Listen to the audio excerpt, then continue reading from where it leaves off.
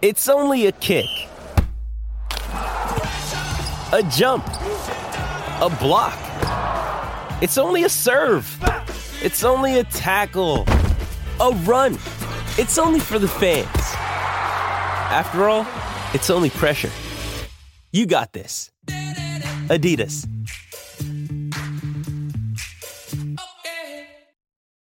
When you need mealtime inspiration, it's worth shopping Kroger, where you'll find over 30,000 mouth-watering choices that excite your inner foodie. And no matter what tasty choice you make, you'll enjoy our everyday low prices, plus extra ways to save, like digital coupons worth over $600 each week. You can also save up to $1 off per gallon at the pump with fuel points. More savings and more inspiring flavors make shopping Kroger worth it every time. Kroger, fresh for everyone. Fuel restrictions apply.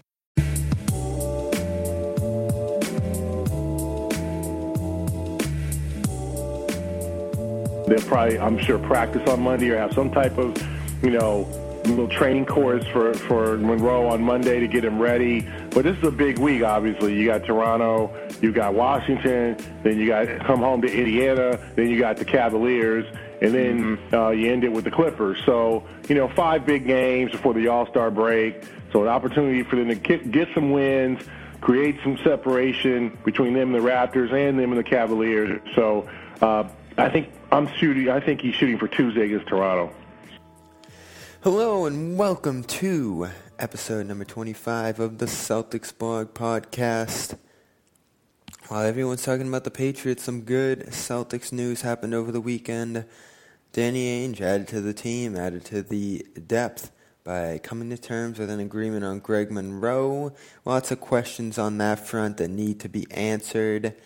And since that is the case, we took in 2 experts today. Mike Petraglia is with us live from Minnesota as he covers the Super Bowl to give his instant reaction to Monroe, the fit, how he'll impact this team.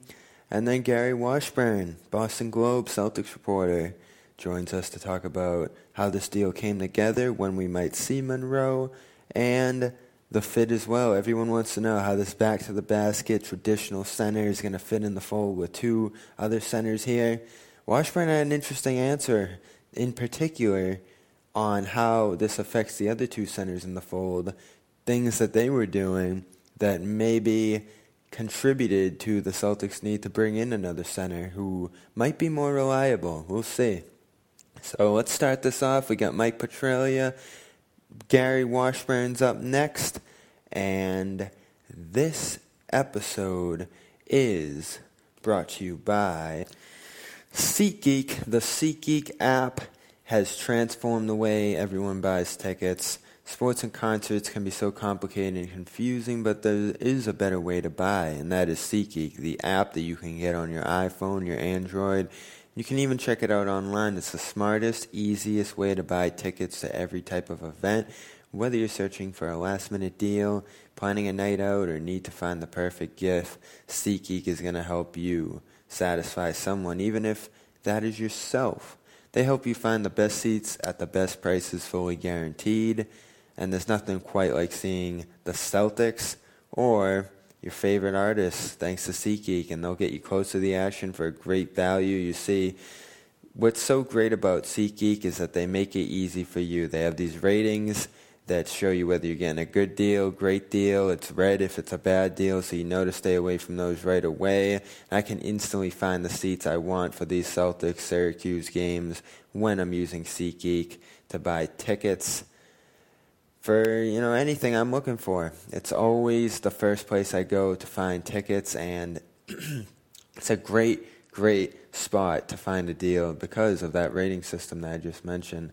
Saves you time and money, and you get the most bang for your buck. So, best of all, my listeners are going to get $20 off their first SeatGeek purchase. Just download the SeatGeek app and enter the promo code Garden Report. That's one word, Garden Report, all together. That's promo code Garden Report for $20 off your first SeatGeek purchase. Go download the SeatGeek app today. Let's get into it. Here is Gary Washburn. Now joining us here on the Banners broadcast on Celtics Blog, Gary Washburn, Celtics writer, NBA writer for the Boston Globe. He had a piece today on Greg Monroe, the signing, the fit with the Celtics, so we're going to get a little bit more from him right here. How's it going, Gary? Thanks for being aboard. Oh, no problem.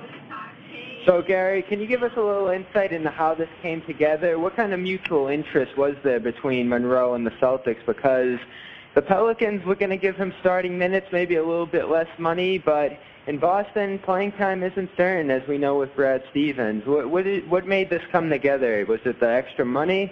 Monroe has played in 6 playoff games in 8 years, so I think the opportunity to go far and perhaps reach the NBA Finals was enticing, and also the extra $5 million, all New Orleans could offer him, I think, was $2 million. So I think that made a difference, and I just think situation. They've been long interested in him. Danny Ainge has a good relationship with his agent, David Falk, going back for years. So I just think that he felt like it was the right fit, although he's a New Orleans guy, and he's born and raised there. And, I just think for him, he felt like Boston was the best situation, and the Celtics definitely needed a big who could score around the basket. So let's speak of that situation. The 3 centers now in the fold, Aaron Baines, Daniel Tice, and, of course, you have Al Horford, who plays quite a bit of center as well. This team's known for going small. What do you expect his role to be with this group? Is it going to be situation basketball, as we've seen with some of the bigs so far this year, or is he going to take a more premier role by the end of this year, you think? I think eventually he'll probably start along with Horford. I mean, as much as Baines has had, his moments, he just can't ever stay out of foul trouble. He's second on the team in fouls, despite the fact that he plays 18 minutes a game. And then Tice is right behind him in terms of, fouls per minute. I mean, neither guy can stay on the court long enough because they get fouls. So I think if you are the Celtics, you want to put Monroe in a situation where you can play him with Horford, play him with a Marcus Morris, and he can play defense, rebound, score around the basket. He just gives you another body. And I think with Baines, as much as they like Baines is a poor finisher around the basket. He can't avoid foul trouble, so you can only play him about 15, 16 minutes a game. So I don't think this will dramatically cut anyone's playing time because Tice and Baines don't stay on the court long enough because they're in foul trouble. Yeah, we haven't seen a ton of minutes from them this year down the roster in minutes per game, and the fouls do have a bit to do with that. You got into that with your piece today. You've seen Monroe covering the league for many years now. What can you say? We all know he's a great rebounder. We all know he can finish around the basket, and he's gone better at that over the years. But what can you say about his defense? Because this Celtics team is built on defense. Is he going to be able to sustain that success there in big minutes at center?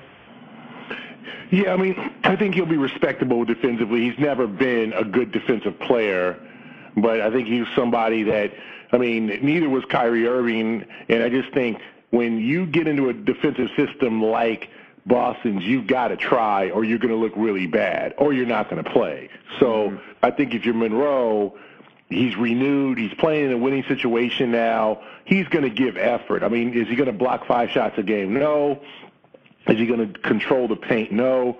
But I think he'll give a good amount of effort. And I think once you have him and then you can blend in the offensive element, the ability to rebound, score around a basket, I think it's a plus for the Celtics. There's been a lot of talk about Monroe, and he's finally here now. The other big player that the Celtics could be in on this trade deadline, it seems like, is Tyreke Evans out in Memphis. There's been a lot of debate back and forth about his fit with this team, what they'd have to give up to get him.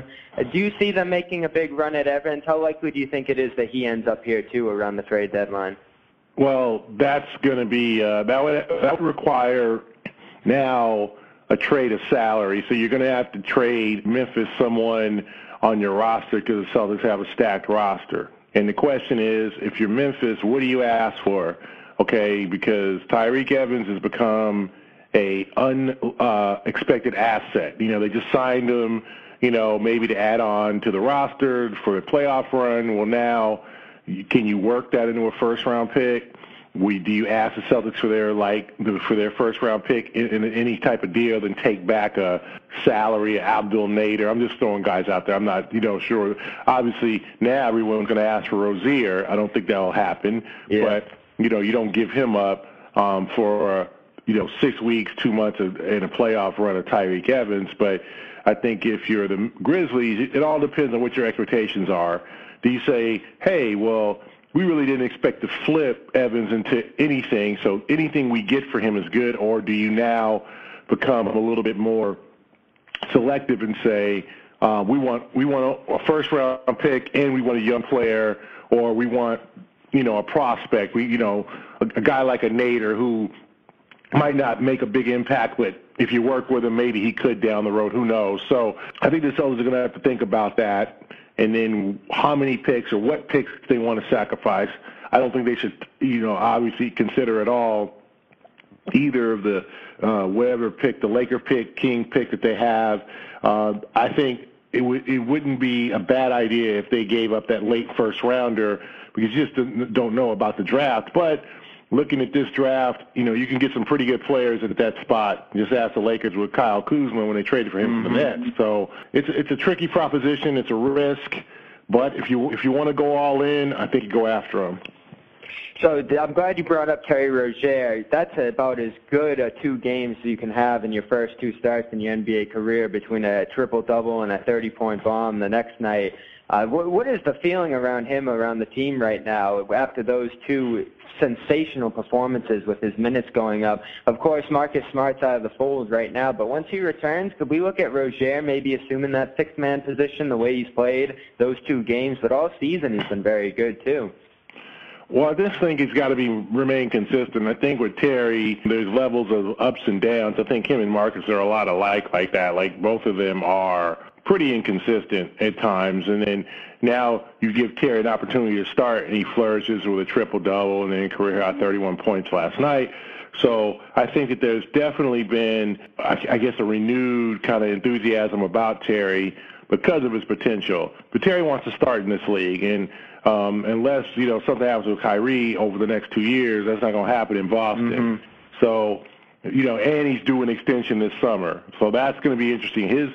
These 2 games could have a long-term effects on his future in Boston, how he perceives himself, how his agent perceives him, et cetera, considering that, he put up these 2 big games, 2 wins without Irving. They scored 119 points last night, 103 the other night when they blew out the Knicks. So, I mean, it's a good situation to have with the Celtics. Once again, they kind of scored in the draft after Danny had some misses, but this is going to have long-term effects. I think for this season, I think you obviously have an expanded role where you can play Rozier at the point, Kyrie to 2, you can flip-flop, mix-match, all that. And I think there's definitely some, a lot of possibilities for Brad Stevens. Last question for you today. Monroe's in the fold. Rozier is playing very well, and, of course, there's the possibility they could add at the trade deadline. How optimistic are you and this team about competing for that Eastern Conference title? It's been a sensational start to this season. There's issues in Cleveland, of course. There's a big game against them coming up, and the Raptors as well. People were doubting, Gordon Hayward, the team still doesn't seem to think he's going to be coming back this season, but whether he's in the fold or not, this team is proving it's very good. Do you think there's a chance they could be there for that finals contention when the end of the playoffs comes? Yeah, of course. I think they have a good opportunity. Cleveland's kind of in upheaval right now. They're a bad defensive team. And the Raptors are a team that's always given the Celtics troubles over the last couple of years, but in the playoffs they kind of melt. So if you're Boston, you definitely like your chances of competing. You definitely think this could be the year, because who knows what Cleveland is going to do over the next few days in terms of upgrading their roster. They're probably going to have to do something drastic. I don't think that one guy is going to help them and put them over the top. I mean, they're going to have to give up, if they, let's say, go after DeAndre Jordan, they're going to have to give up Tristan Thompson, a first-round pick, maybe the Brooklyn pick, something like that. The Clippers are not going to just help out the Cavaliers. They're not going to say, hey, just give us Tristan Thompson. They're going to want that Brooklyn pick, right? Because they're trying to rebuild. They've changed course in the middle of the season. So they're going to ask for something more than just Tristan Thompson. They're going to, they're not going to just they're not here to help the Cavs out. So if you're the Cavaliers, what do? The Raptors, you like them and they play well, but then here comes the playoffs, and then all of a sudden they get swept by somebody. So I think if you're the Celtics, you definitely have a big possibility, a big opportunity to reach the finals, to have a series with the Golden State Warriors and put yourself in the biggest spotlight and get there for the first time since 2010. I think this could be the year. That's Gary Washburn. You can read his Greg Monroe piece at bostonglobe.com or in the paper if you're in the area. Thanks a lot for being here with Celtics Blog today, Gary. Oh, no problem. Thank you.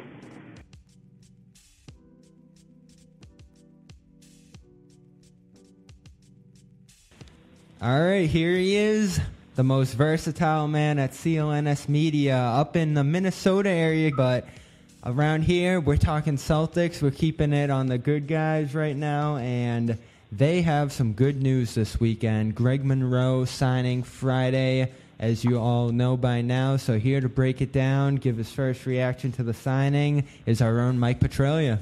Thank you very much. I appreciate that very much, Bobby. How are you doing? Doing good. Enjoying the weekend, the big weekend of sports up here at Syracuse between this and the other games going on. So let's get right into it. A lot of people are worried about Greg Monroe. There are a lot of Celtics fans who wanted this guy for a long time, but the fit is a concern. This is a back-to-the-basket player, kind of an old-school big. He's found his way to fit in on some teams over the years with the skills he does have. Rebounding, definitely a solid inside scorer. What do you think of his fit with the Celtics? I think it's a good fit. Well, I think more than anything, Bobby, what it gives the Celtics is a big with toughness in the paint, and that's what they really do need. And he is 6'11", so it does give him length. And I know a lot of people have been a little bit hot and cold on Aaron Baines the last, 3 to 4 weeks and wanted more, from their big inside. And I think in terms of rebounding, that's what Greg Monroe can give you. He's only 27. And if you take a look, yes, he was he was inactive quite a bit with the Phoenix Suns for a good portion of December and into January. But if you take a look at his last 5 games, 3 of those last 5 games, he was in double figures in scoring. He even had a double-double, 16 points and 17 rebounds at Indiana. That is not, insignificant. True, they lost the game by 15, but those are still big numbers. And I think coming off the bench, that's what I think the Celtics need. And look, Marcus Morris today in the locker room was talking about how Greg Monroe is a well-respected veteran big around the NBA, and he thinks it's a great pickup. And, I think that's telling that a guy like Marcus Morris, who potentially could see minutes taken away from him, says this about a fellow veteran big in the NBA in Greg Monroe. And, the Celtics did what they had to do. They outspent the New Orleans Pelicans by about $2.5 million to make sure that their bid was accepted in the one-year deal that they offered David Falk and the agent for Greg Monroe. So I think it's good all the way around for Danny Ainge to add somebody like this who gives the Celtics some much-needed length under the basket. David Falk, a Syracuse grad, might I add. It's crazy, Tregs. This team, we thought it flipped overnight over the summer, but now add this guy to the mix, and we're talking 3 centers, so much size on this team, so much length, and now instead of 1 center on this roster as there was a year ago, we're talking about 3 centers between Baines, Tice, who has played really well of late, and of course Monroe, who figures to come in here and be looking for an opportunity. How do you think Stevens is going to work out the minutes between these big men? Are we going to see small ball go out the window now, or is there always going to be a typical center on the court for this team now? No, I think this just gives them another option, gives Brad Stevens another option off the bench, and creates competition, right? I mean, I don't think Brad's going to say this, but he knows as well as anybody, maybe some of those veteran bigs were looking around the room and going, well, nobody's going to take my minutes, nobody's going to take my job. And now with a guy like Greg Monroe in the room, there is definitely somebody in there who is hungry to prove himself again, I keep going back to the fact he's 27. This guy isn't 32 or 33. He's still pretty young and theoretically in the prime of his career with a point to prove. And I think that he could certainly provide a boost in terms of toughness off the bench for the Celtics, and even, spot start if Stevens looks at Monroe and he, develops into something very reliable for Stevens. Maybe even, Stevens pops him in the starting lineup. I would not be surprised with that at all. I mean, he's got about 20 starts this season between Milwaukee and Phoenix. So, this is a guy who's played a good number of minutes already this year. But on the flip side of that, he's also well rested because he's been inactive for about 20 games this year. So it's an interesting case, and it'll be fascinating to see how Brad Stevens plays it out. I'm excited, too. It's nice to have that depth on the roster. We were talking about that last week. If this team could add something, it's to have that depth, different options. We know Stevens likes to match up out there, and the rebounding on this team is amazing. We talk about it all the time here at the network, how those big three teams, as good as they were with Paul Pierce and Kevin Garnett, didn't really rebound. And this team hasn't really rebounded at the highest level since even the Larry Bird days. And now it looks like this team has the potential to be maybe the number one rebounding team in all of basketball as they were earlier this year. I mean, Monroe, the thing I love about him is not only is he willing to play off the bench, but he makes the most of those bench minutes. He'll haul in 5 rebounds in like 17 minutes a game, 8 if he bumps up to 23 as he has this year. He makes the most of those minutes. So now, what do you make of this team, Tregs, in the wake of this signing? Has it changed your view of them at all? Does it take them a step further in our playoff expectations? Because it certainly helps their rebounding. They add bench scoring. They add depth and a matchup advantage now, too, you would think. How does it change your view on this team? I think they're more equipped to handle a team like Cleveland or certainly a team like Toronto in the playoffs, and you throw Washington in there as well. I'm not ready to, throw Milwaukee or Philadelphia in there, but I'll tell you what, the 2 games that concerned me when the red flags started going up and the alarms started going up were the back-to-back games, New Orleans and Philadelphia, when stretch bigs just ate the Celtics alive. And I think Ainge looked at those 2 games and were like, okay, if this happens, and if we see Philly in the first round of the playoffs, we've got to be better equipped to handle their length in the paint. They cannot, Joel Embiid cannot dominate us the way that he dominated that particular game, that home loss to the 76ers. That can't happen. And I think, as much as people clamor for Tyreek Evans, I think the Celtics' bigger need, no pun intended, was to get a big man in the paint to defend not so much defend the rim, although that would have been helpful, but to rebound and defend, anybody trying to come into the paint. And that's a good point. Philadelphia is the number 1 rebounding team in the NBA right now in terms of rebounds per game. And Toronto, look back at that Bucks-Raptors series a couple of years back now. In 6 games, Greg Monroe did score double figures in 5. He was a big part. My last question for you today, before we let you get back to your Super Bowl coverage, I know football is on everybody's mind today. What kind of lineups would you like to see the Celtics run with Monroe? Do you think they're going to be playing him in combination with Horford more, or with those smaller lineups that we usually see from Brad Stevens? I would think at first smaller lineups, just because I think he would be the one guy in a small lineup.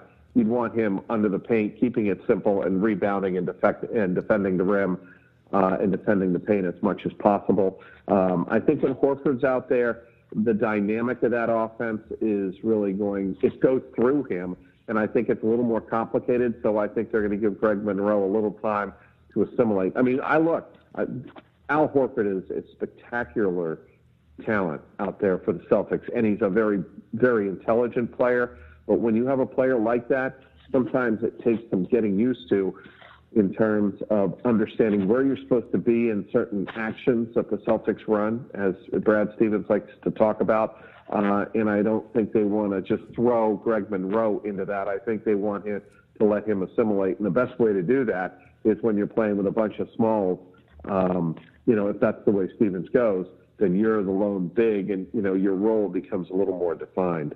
I'm just guessing there, but that's my best educated guess.